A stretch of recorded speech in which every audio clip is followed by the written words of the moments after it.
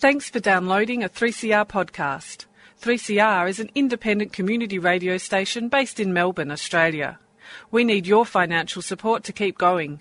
Go to www.3cr.org.au for more information and to donate online. Now stay tuned for your 3CR podcast. Melbourne town. Evil minds that plot destruction, sorcerer of death's construction. In the fields of bodies burning, as the war machine keeps turning. Death and hatred to mankind, poisoning their brainwashed mind. Welcome to the Anarchist World This Week, broadcast across Australia on the National Community Radio Satellite. Listen to the Anarchist World This Week, Australia's sacred cow slaughterhouse. Listen to analysis of local, national, international events. Listen to analysis you'll never hear anywhere else.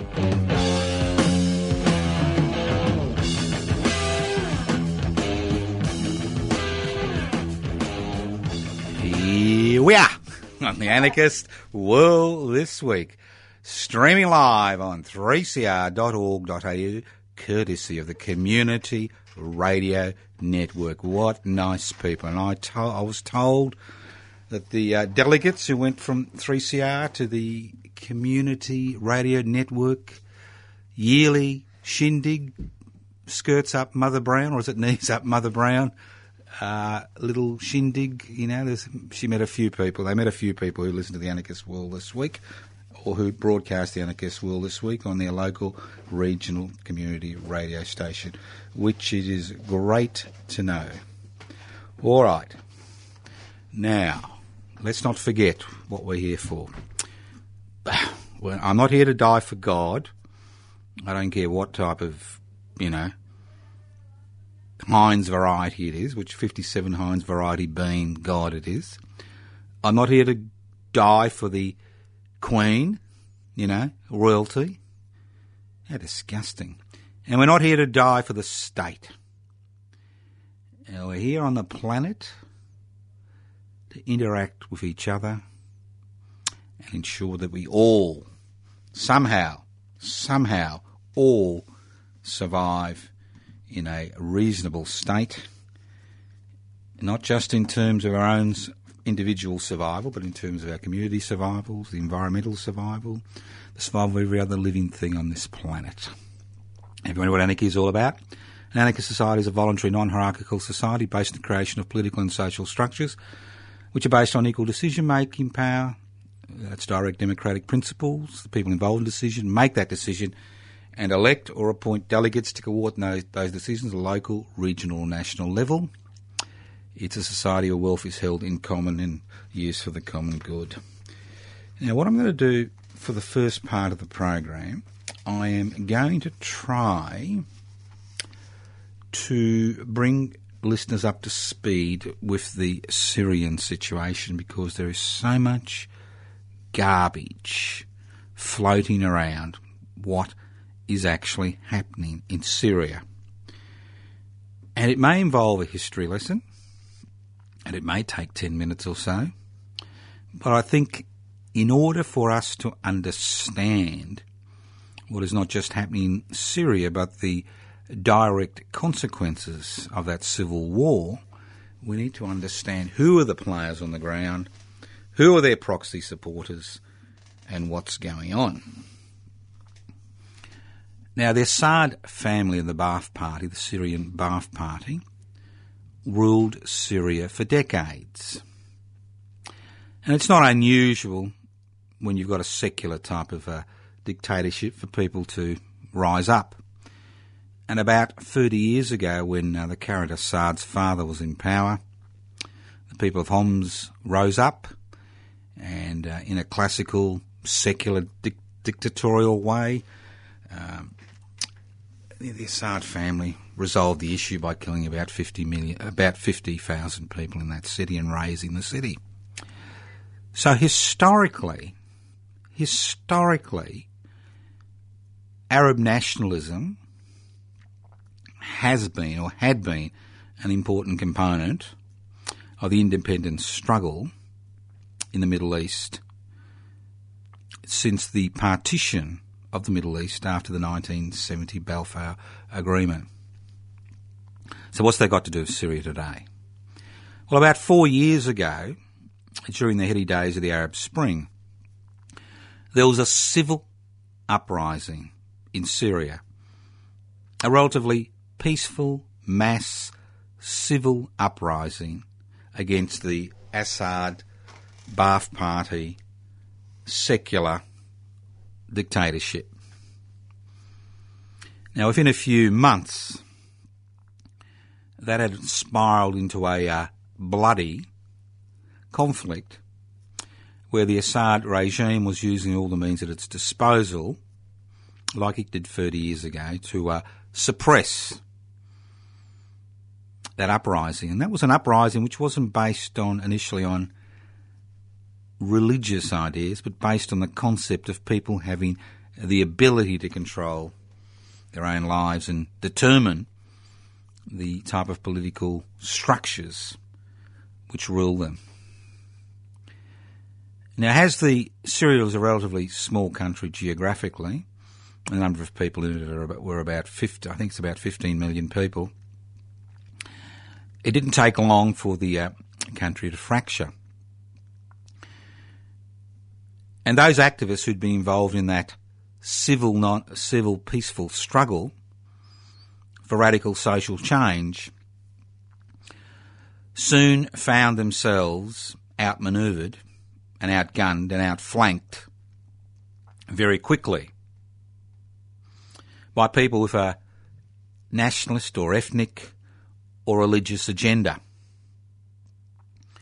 So what we saw for at least 3.5 years was this bitter, nasty, 4 or 5 way struggle for control, which led to over half the population fleeing into surrounding countries like Lebanon and Turkey and Jordan, and which saw over 250,000 people killed in that struggle. And what we saw was the rise of militia groups in the area of the country which was not controlled by Assad's military forces and his allies, and I'll talk about them in a minute. And we saw the rise of the Kurdish independence movement, where the Kurdish minority in Syria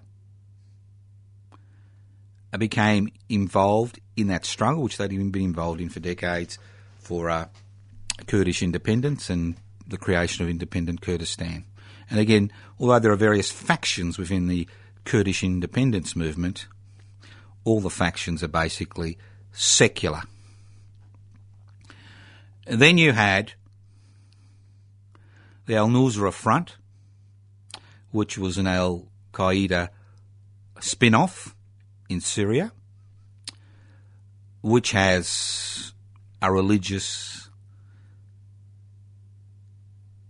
fascist agenda, but also an anti-imperialist and anti-occupation agenda, which crosses all factions within the Sunni faith, within the Muslim faith, Sunni, Shia, etc. Then we had in Iraq the creation of a political movement and a social movement and a cultural movement which grew out of the ashes of the Iraq conflict.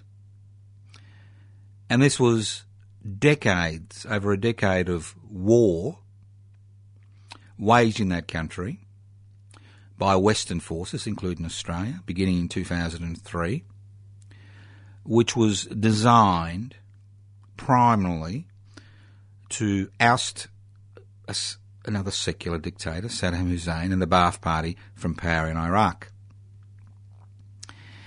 And the creation of ISIL, or ISIS, or Islamic State, whatever you like to call it, was based on strict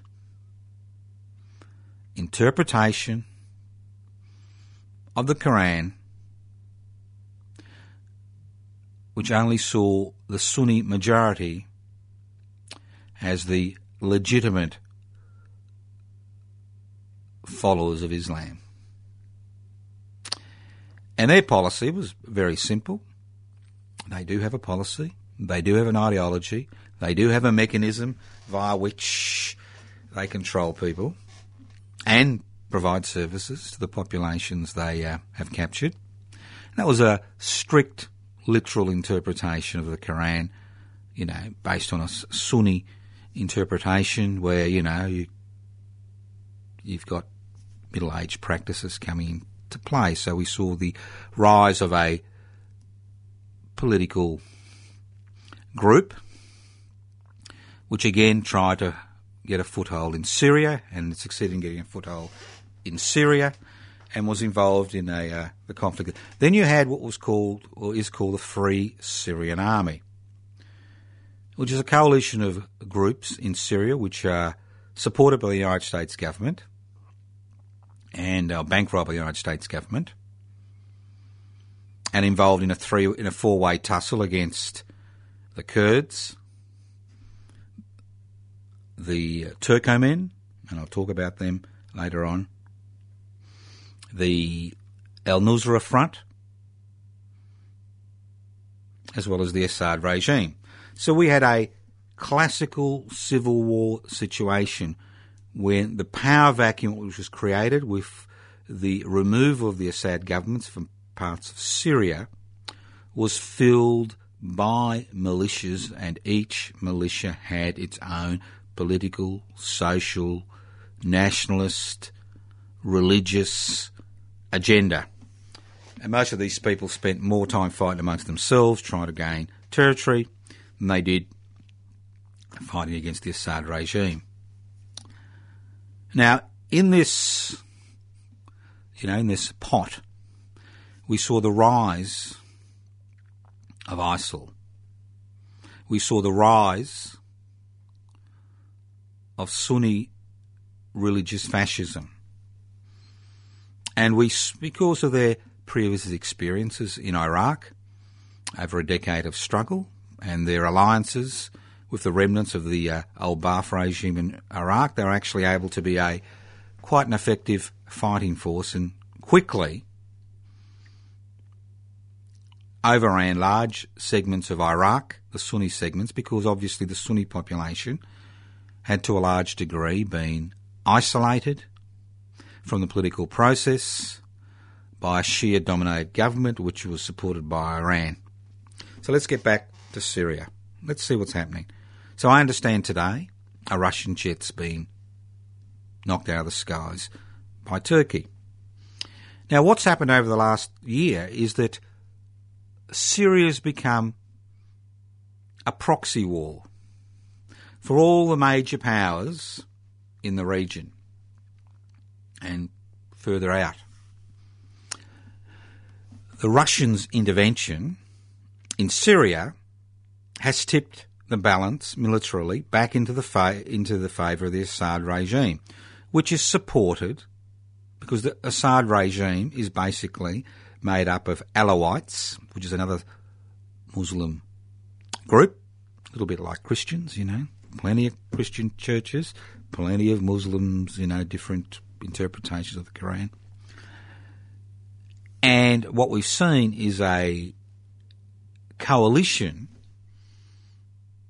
of the Alawites and Shias in a struggle against Sunnis to some degree. So on the Assad side, we've got the Russian government, which is obviously a secular government, which is attempting to regain its prominence in the world after the demise of the Soviet Union in 1989. Now, putting their military forces in Syria has made it much more easier for the Assad's forces, who are supported by Hezbollah, which again is part of the government in Lebanon, which is a Shia militia, which is bankrolled by Iran, and the Iranian government is a Shia government, Shia Muslim government. It's a religious kind of democracy. So you've got the Iran government, and you've got the Iraq government, which is basically Shia dominated. You've got Hezbollah, and you've got the Russians, who've all aligned themselves with the Assad regime. Now, on the other side,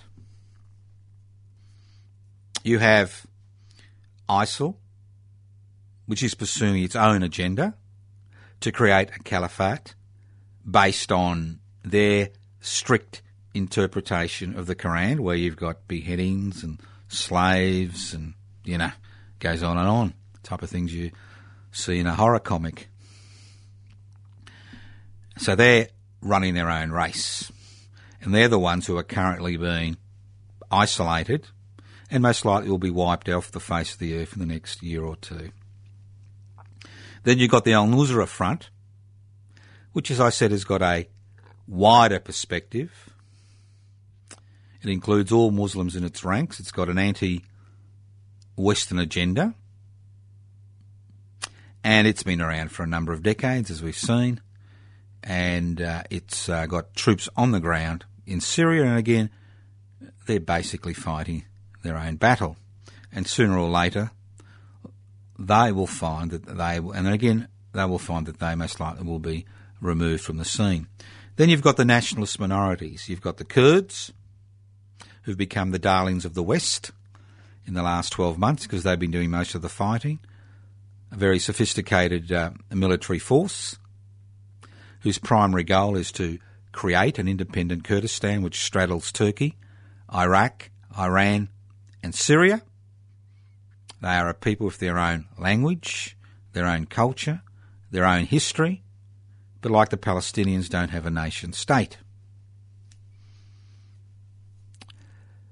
So they most likely will coalesce with the autonomous Kurdish region in Iraq into a nascent Kurdistan, because obviously they've not been fighting all this war for nothing. Now, on the other side, you've got the Saudi royal family, a very nasty feudal monarchy, which practices many of the same type of punishments and policies that are practiced by ISIL in their captured areas, who is the West's second greatest ally in the Middle East. And then you've got the United Arab Emirates and Qatar, which are all Sunni-dominated countries, who are putting their money and time behind the Sunni religious fascists in the area. And they're involved in this battle. Then you've got the Western-funded and dominated, United States funded and dominated, Free Syrian Army, which is a minor player currently, but it does protect United States interests in the region. In Syria, and that grew out of the civil resistance which occurred to the Assad regime 4 years ago. And then you've got Turkey. Now, Turkey has been involved in a 5-decade struggle against the Kurds, which has led to the death of thousands, tens of thousands of people in that region of the world over the past 5 decades. It continues to be involved in struggles against the Kurds and continues to bomb their various political factions, both in and out of Turkey. And then you've got the Turkomen, who are basically a small ethnic group on the Syrian border with Turkey, who share allegiance with Turkey. And what happened today was the Russian jets were bombing the Turkomen in order to soften up the targets for the Assad regime to take control of more of its borders. And one of their jets may have strayed into the Turkish airspace for 2 or 3 seconds, and it was blown out of the air, because obviously the Turks were quite concerned that one of their major allies was being bombed by the Russians. So it is a complex situation. So who are the losers? Well, the losers are the Syrian people. Half of the population, over 7 million, is now left, forced out of Syria. Most of them languishing in refugee camps in Jordan, in Lebanon, in Turkey, and to a lesser degree in Iraq and Iran. Now, when food aid was cut off a few months ago, we saw a huge shift of people into Europe to remind the European that this is a war of their own making to some degree. And the displacement of so many people is a direct consequence of the inability of the big five in the United Nations, those who have veto power, United States, France, England, China and Russia, to come to some type of agreement regarding United Nations intervention in Syria to have some type of ceasefire. So what's happening currently is the two large proxy powers in the region, the United States and Russia, and their various supporters and allies, are trying to gain as much territory as possible before some type of United Nations intervention occurs, before some type of ceasefire occurs. But that won't occur until ISIL and the Al-Nusra Front, to a lesser degree, have been neutralised. So I did my best. It's not a complex situation, it's a simple situation. The big losers are people like you and me in Syria, people who want to live in a civil society, people who want to, rid themselves of a secular dictator, people who want to rid themselves of religious fanatics, people who want to control their own destiny in a collectivist manner. These are the big losers, the civilian population, who continue to make up 90% of the casualties in this war, as we see in most modern wars. You're listening to The Anarchist World This Week, broadcast across Australia, the Community Radio Network. This program is streaming live on 3cr.org.au. My name is Joseph Lascombe, I'm hosting today's war. Look, the reason I've spent 20 minutes looking at the situation is very simple. I think people need to understand what's happening, because over the next 2 to 3 months, you are going to see a lot of manoeuvring in terms of people trying to gain territory and eliminate the ISIL threat, and then gain territory and have a nice little Cold War proxy war and proxy division of the country. Let's move on. Now, there's a lot of wonderful things happening. Although there are a lot of horrible things happening in the world today, there's always beautiful, wonderful things happening. And most of those wonderful things that are happening are directly related to people's efforts and struggles. And there are many struggles currently taking place in this country that we need to acknowledge.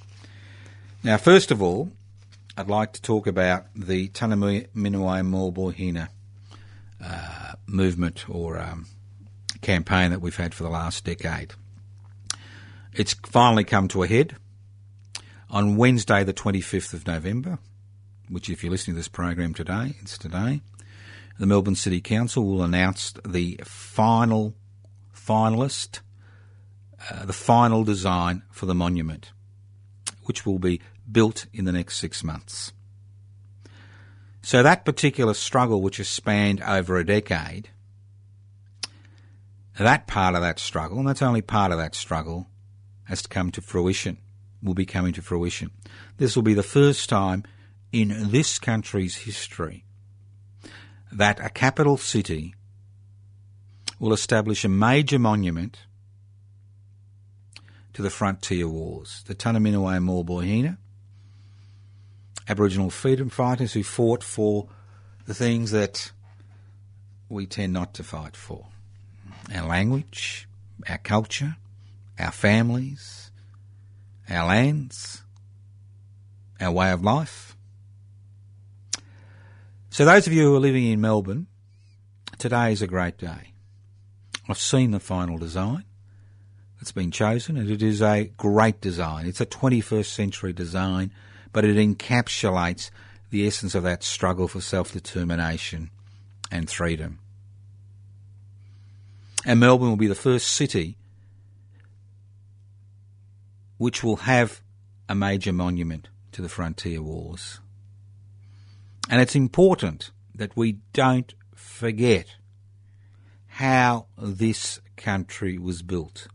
The atrocities that we see in the Middle East pale into insignificance when we look at the atrocities which occurred in this country when the colonisation process began, which spanned over 100 years, which continue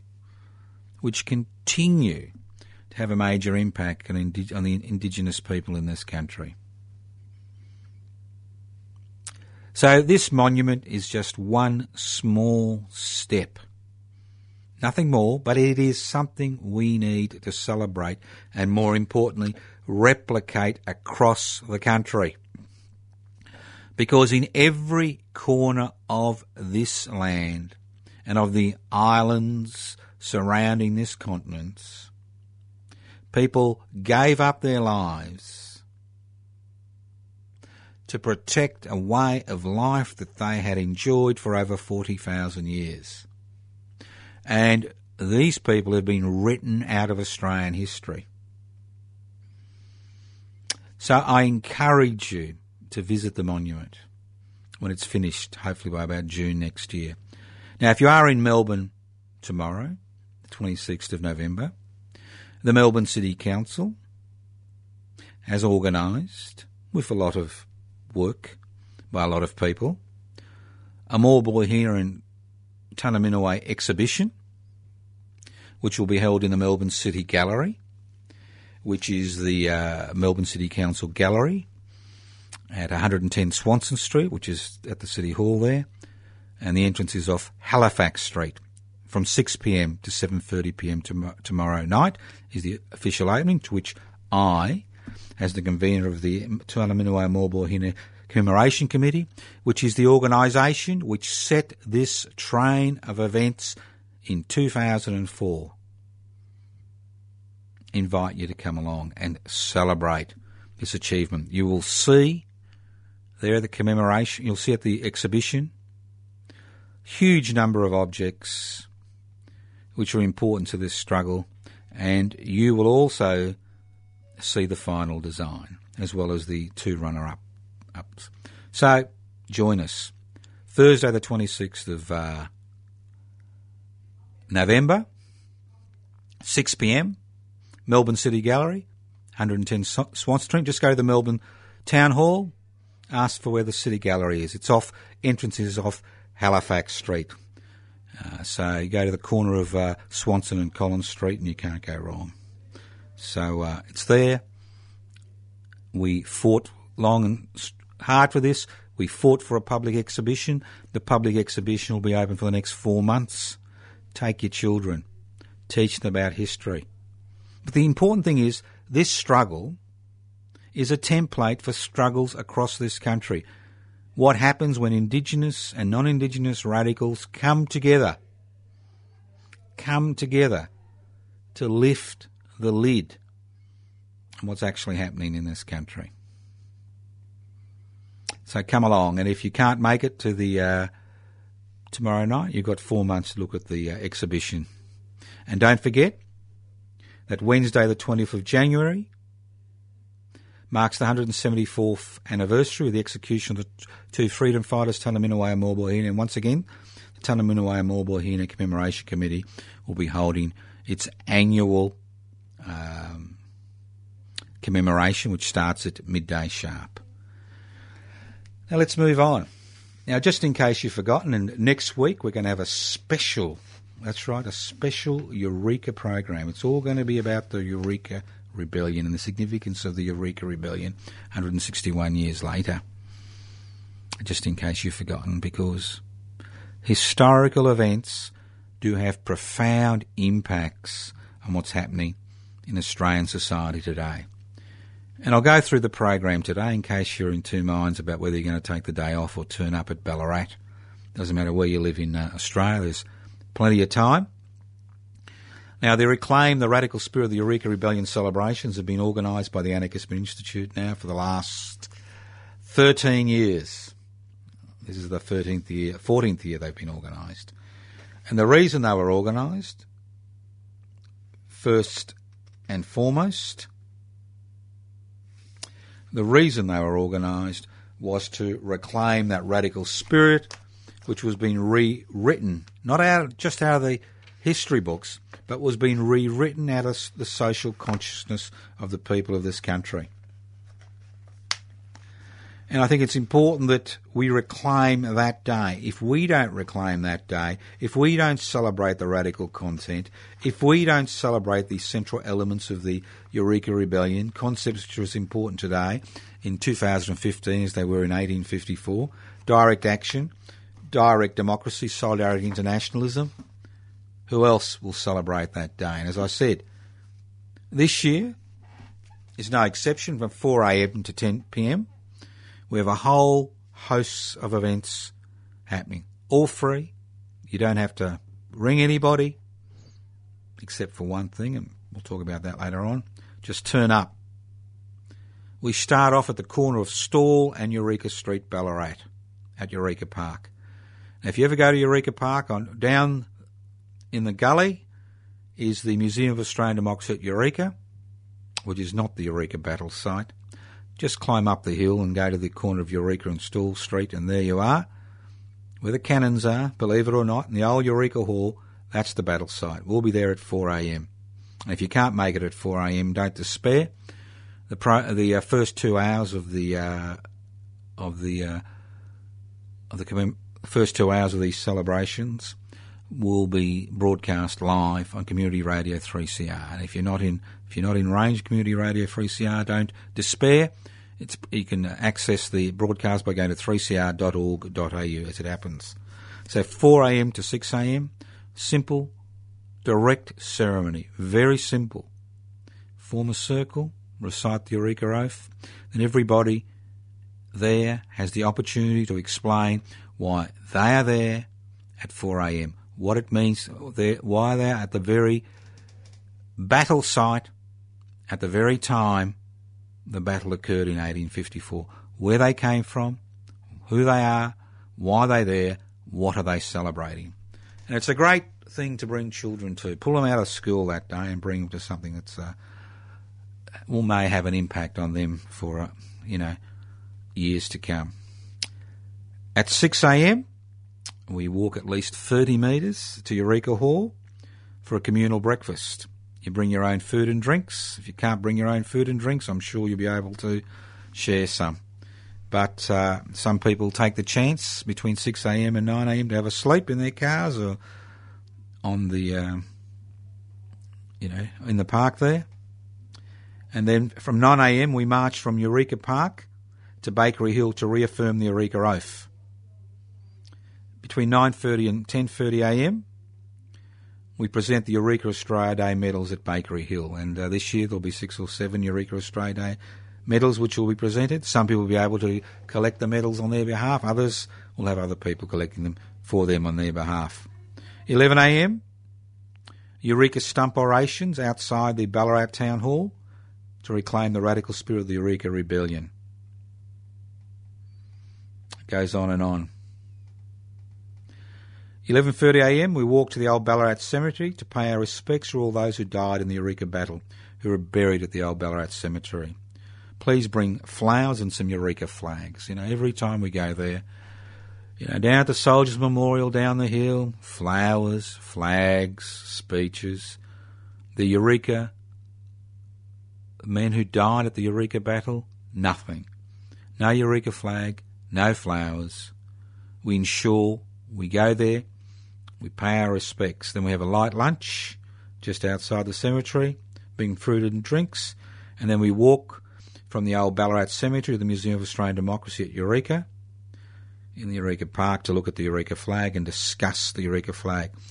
3 p.m, afternoon tea at Eureka Park.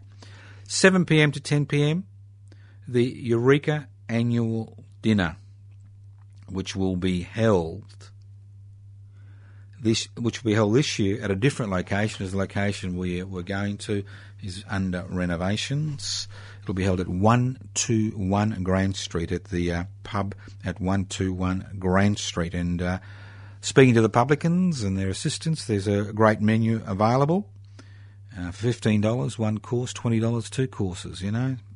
Very cheap. So there's no cover fee to come in. The Black Orchid String Band, the West Papuan Black Orchids, will be the entertainment for the evening, as they were last year and the year before. Seating's limited to around 90, so if you want a seat, there's verandas and you can stand up all night if you want to, but if you're elderly, if you want a seat, give us a ring and we'll reserve a seat for you.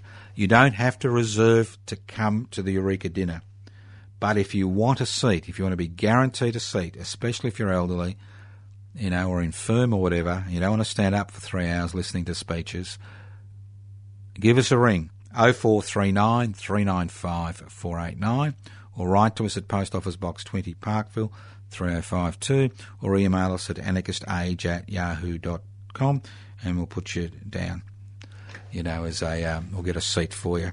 As I said before, great night.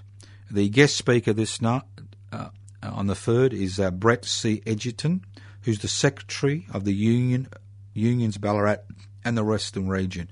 In an era where unions have been legislated out of existence, and we are seeing what happens when unions are legislated out of existence, it's important that we have trade unionists involved in the Eureka Rebellion celebrations. And the topic for discussion is the role the 1854 Eureka Rebellion continues to play in the 21st century Australian trade union movement. And just in case you don't think it has any role to play, think again. When the CFMEU, the most powerful union left in this country, cannot fly the Eureka flag on a building site, cannot fly the Eureka flag, you understand the essence and the importance of that flag and what it means to people. When the Ballarat City Council refuses for 161 years to fly the Eureka flag on the main flagpole over the over the Ballarat City Hall on the 3rd of December, not even during the 150th anniversary celebrations 11 years ago or the 160th anniversary celebrations last year, you begin to understand how powerful this symbol is. And if you're wondering how, next week, as I said, I'll do a special program on Eureka, because I do believe it has a pivotal role to play in the egalitarian, direct, democratic, radical movement, which is part and parcel of the history of this country and continues to be part and parcel of the history of this country. And if you wonder, how to define it, it's defined in the Eureka Oath, which was taken on Bakery Hill on the 29th of November, 1854, by about 500 poorly armed miners who had decided to finally rebel against the British authorities. We swear by the Southern Cross to stand truly by each other and fight to defend our rights and liberties. Now, if you're still standing up and you want to make your way to Katoomba in New South Wales, that's right, Katoomba, on Saturday the 5th of November at 7 p.m. at the old Katoomba Library is the Pikeman's Dog Fiesta. And it's interesting, if you want more, I'll give you more information about that next week. But if you want more information, you can just go to the Anarchist Media Institute website, anarchistmedia.org, and it's all there. It's interesting to look at the Ballarat Advocate on the 4th of December 1854, which was the day after the rebellion. It's dated Ballarat, Sunday, 3rd of December, 5 a.m. This morning, Eureka Goldfields presents a piteous scene of horror and misery. Women roam the camp crying out aloud for their men, their children at their skirts, wailing for their fathers. In the midst of the desolate and heartbreaking sight, A lone dog epitomises tragedy for continuous and mournful howl. It's quite interesting. The pikeman's dog has been a fascinating story, and I'll talk more about that next week. But the pikeman's dog and what Eureka was all about will be celebrated at Katoomba, at the old Katoomba Library at 7 p.m. on the 5th of December. Yours truly, yes, don't ask me how I'm going to get there, is the guest speaker. Music is by The Bard with his commissioned song, The Pikeman's Dog, and there's a short film called Underlying Rights. Again, this is real stuff happening in real time, which you're invited to. Now, if you want some information regarding that particular event, I've got a website, SOLFER, Sulphur, SOLFERINO, cinemas.com, SOLFER, Solferino-cinemas.com, SOLFERINO, cinemas.com. Just put the Pikeman's Dog, Katoomba, and I'm sure you'll come up with something. And the reason this has been held in that location is across the country, as we know, developers have got the green light to knock down whatever they like. Now, the old Katoomba Library is a community centre in Katoomba, and it's important it's used, and this is just one of the many events that have been organised by the Solferino-cinemas.com to ensure that it continues to be an important part of Katoomba. And if that's not enough, don't forget, and I'll talk about this a bit more extensively next week, the West Papuan Rent Collective. Christmas is coming up. You want to buy somebody a present?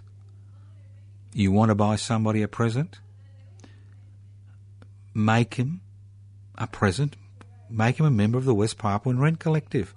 For $30 a month, you can actually bankroll the West Papuan Independence Office in Collins Street in Docklands. An office which has been used across the country. An office which has been used across the world to promote West Papuan independence around the world. $30 a day, you can make a huge impact on an independence struggle on our doorstep. I know that everybody keeps talking about West Papua. Everybody keeps talking about the Middle East and Syria. But how many people know that over 500,000 West Papuans have died in the independence struggle in West Papua since 1961? And this is from a population of less than 2 million. Extraordinary events have occurred in that country. Less than 200 kilometres from Darwin. Nobody talks about. This is another Anarchist Institute initiative. We're involved in a lot of initiatives which we're speaking about today. And the West Papuan Independence Movement Rent Collective is our initiative. It is something that we have been involved in now for 2 years. And through the generous support of our members, we have been able, to a significant degree, to help promote the idea of West Papuan independence in the community. These are initiatives which have been taken by radical elements in this society. Let's not forget how important it is, to have a radical perspective in Australia in 2015. All right, let's move on, because there are a lot of things happening, as I keep saying, and there's a lot of things happening in our world. Now, the latest thing is the competition report. Now, look, I'd like to congratulate Mr. Malcolm Turnbull. He hasn't put a foot wrong. Now, Mr. Turnbull has a problem, and it's not the Australian Labor Party, which continues to push its corporatisation, deregulation, privatisation, globalisation agenda. That's not the problem. That is not the problem. The Australian Labor Party, you may as well, write them out of this country's history the way they're going. But it's the faction within the Liberal Party which backs Mr. Abbott, who know they need Tony Abbott to win the next election, but once the next election is won, they'll be back into the fray in order to push their deregulation, privatisation, globalisation, corporatisation agenda. because Malcolm's just the front man you need in front of the organisation. He's a little bit like the ISIL recruiter. You need a nice-looking person at the front there. Roll up, roll up.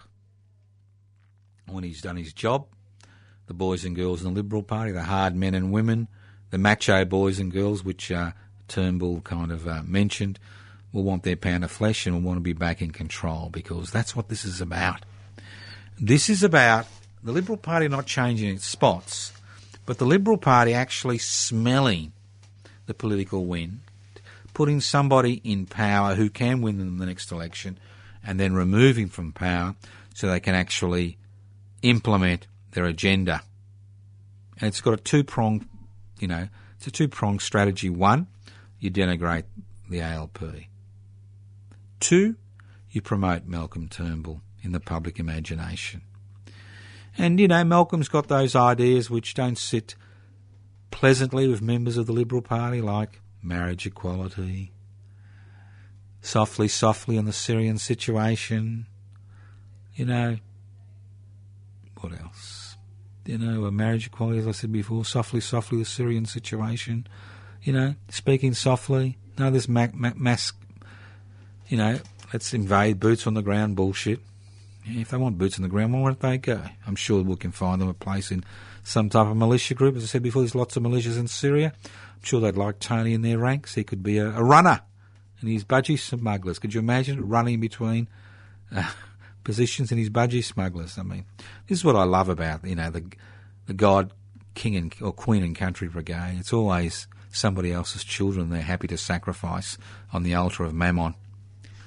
But getting back to the situation, competition. So although Malcolm may have these friendly things regarding climate change, marriage equality, softly on Syria, possibly a change in the refugee policy, he is still a corporatisation, deregulation, privatisation, globalisation man.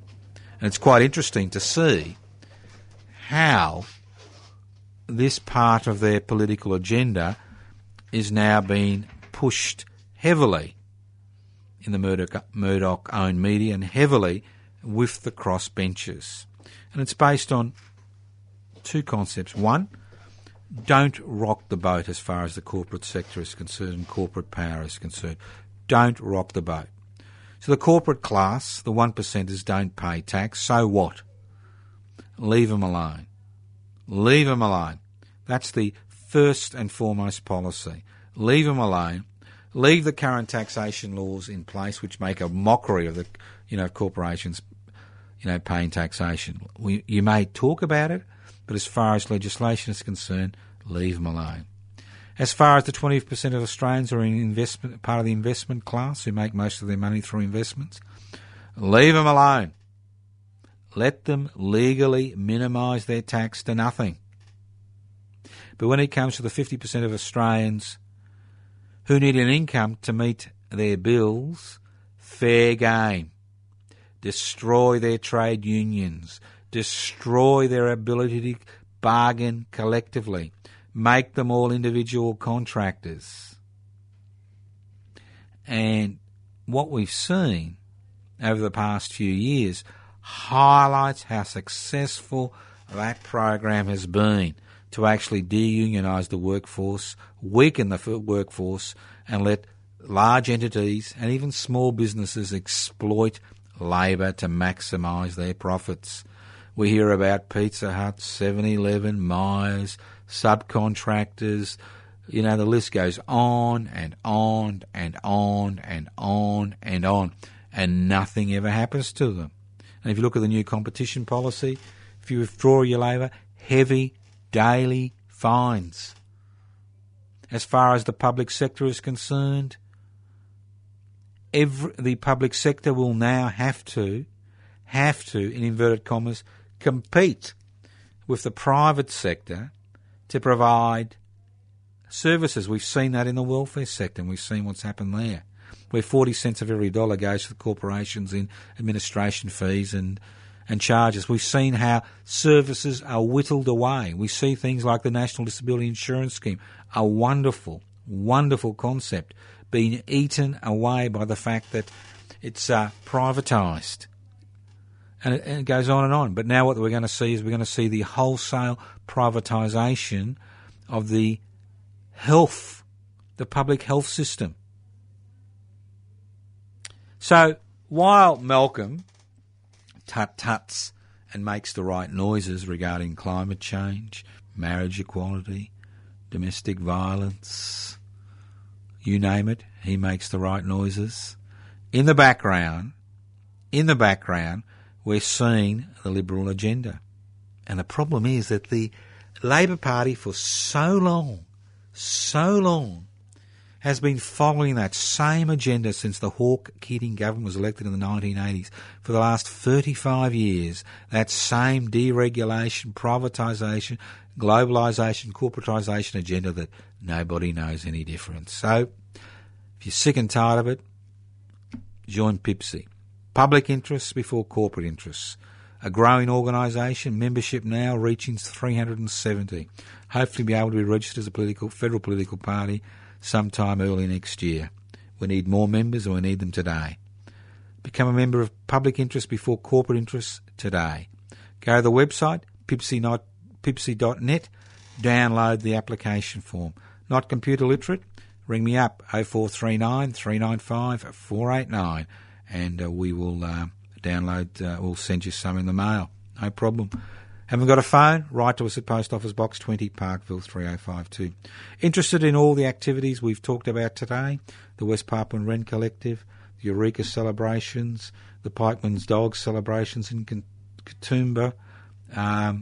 You want to come along tomorrow night to the Melbourne City Council Tanaminuwa Mulbohina exhibition, which will be on for the next 4 weeks. Go to the website. If it's not on the website, don't despair. Give us a ring, 0439 395 489. You want change? It doesn't come by begging and beseeching. It doesn't come by doffing your cap. It doesn't come by looking, hoping the celebrities will do it for you. It only comes through you taking the action that is necessary to ensure that all Australians, not just a few, share in the Commonwealth. Thank you once again for listening to The Anarchist World this week, broadcast across Australia on the Community Radio Network. This program has been streaming live on 3cr.org.au. The program is podcast. You can access the podcast by going to 3cr.org.au. You can ring us on 0439 395 489, 0439 395 489. Yes, you can write to us, and we do get lots of letters still, and we do answer them, to Post Office Box 20, Parkville 3052. Post Office Box 20, Parkville 3052. 1/3 of members of PIPSI are not on the computer. Just remember that. You want to learn about PIPSI? Go to pipsi.net. Go to their Facebook page. Public interest before corporate interest. Want to learn about where the Wednesday Action Group is? Go to their Facebook page, Wednesday Action Group. You wouldn't believe it. They've got a Facebook page, those old cronies. Wednesday Action Group. See what they're up to. See where they'll be next week. Join them. And if you're listening to this program somewhere else in the land of Oz, not in the city of Melbourne, and you're jealous, you can do it too. It is very simple. Just a matter of taking the initiative, getting started. You can do your own Tanaminuwa Mulbohina commemorations. Speak to local Indigenous people. See what's going on in that part of the world. Get involved. Worried about Murdoch's being the kingmaker? You can be part of Murdoch's minions. You can organise something outside their headquarters. You can organise your own Eureka celebration on the 3rd of December. You don't have to come to Ballarat. You don't have to ask permission. You just do it. You want to set up a PIPSI, Public Interest Before Corporate Interest, branch in your part of the world? Give us a call. Become a member. Doesn't take long. At the end of the day, you want change, you need to struggle for it. You need to sweat for it. Our forebears did it. We can do it, and we can do it once again. Thank you once again for listening to The Anarchist World this week on your local community radio station. Listen in next week on your local community radio station. Yes, we are waiting for the gods to take us to heaven. But if you ain't got the time, go anarchistmedia.org. Look at the website. Look at all the initiatives. Look at all the interests. If you listen to this program, listen in next week on your local community radio station, courtesy of the Community Radio Network. Evil minds that plot destruction, sorcerer of death's construction. An analysis you'll never hear anywhere else. Anarchist World this week. Australia's sacred cow slaughterhouse. 10 a.m. every Wednesday. Listen to the Anarchist World this week for an up-to-date analysis of local, national and international events. Poisoning their brainwashed minds. Oh, Lord, yeah.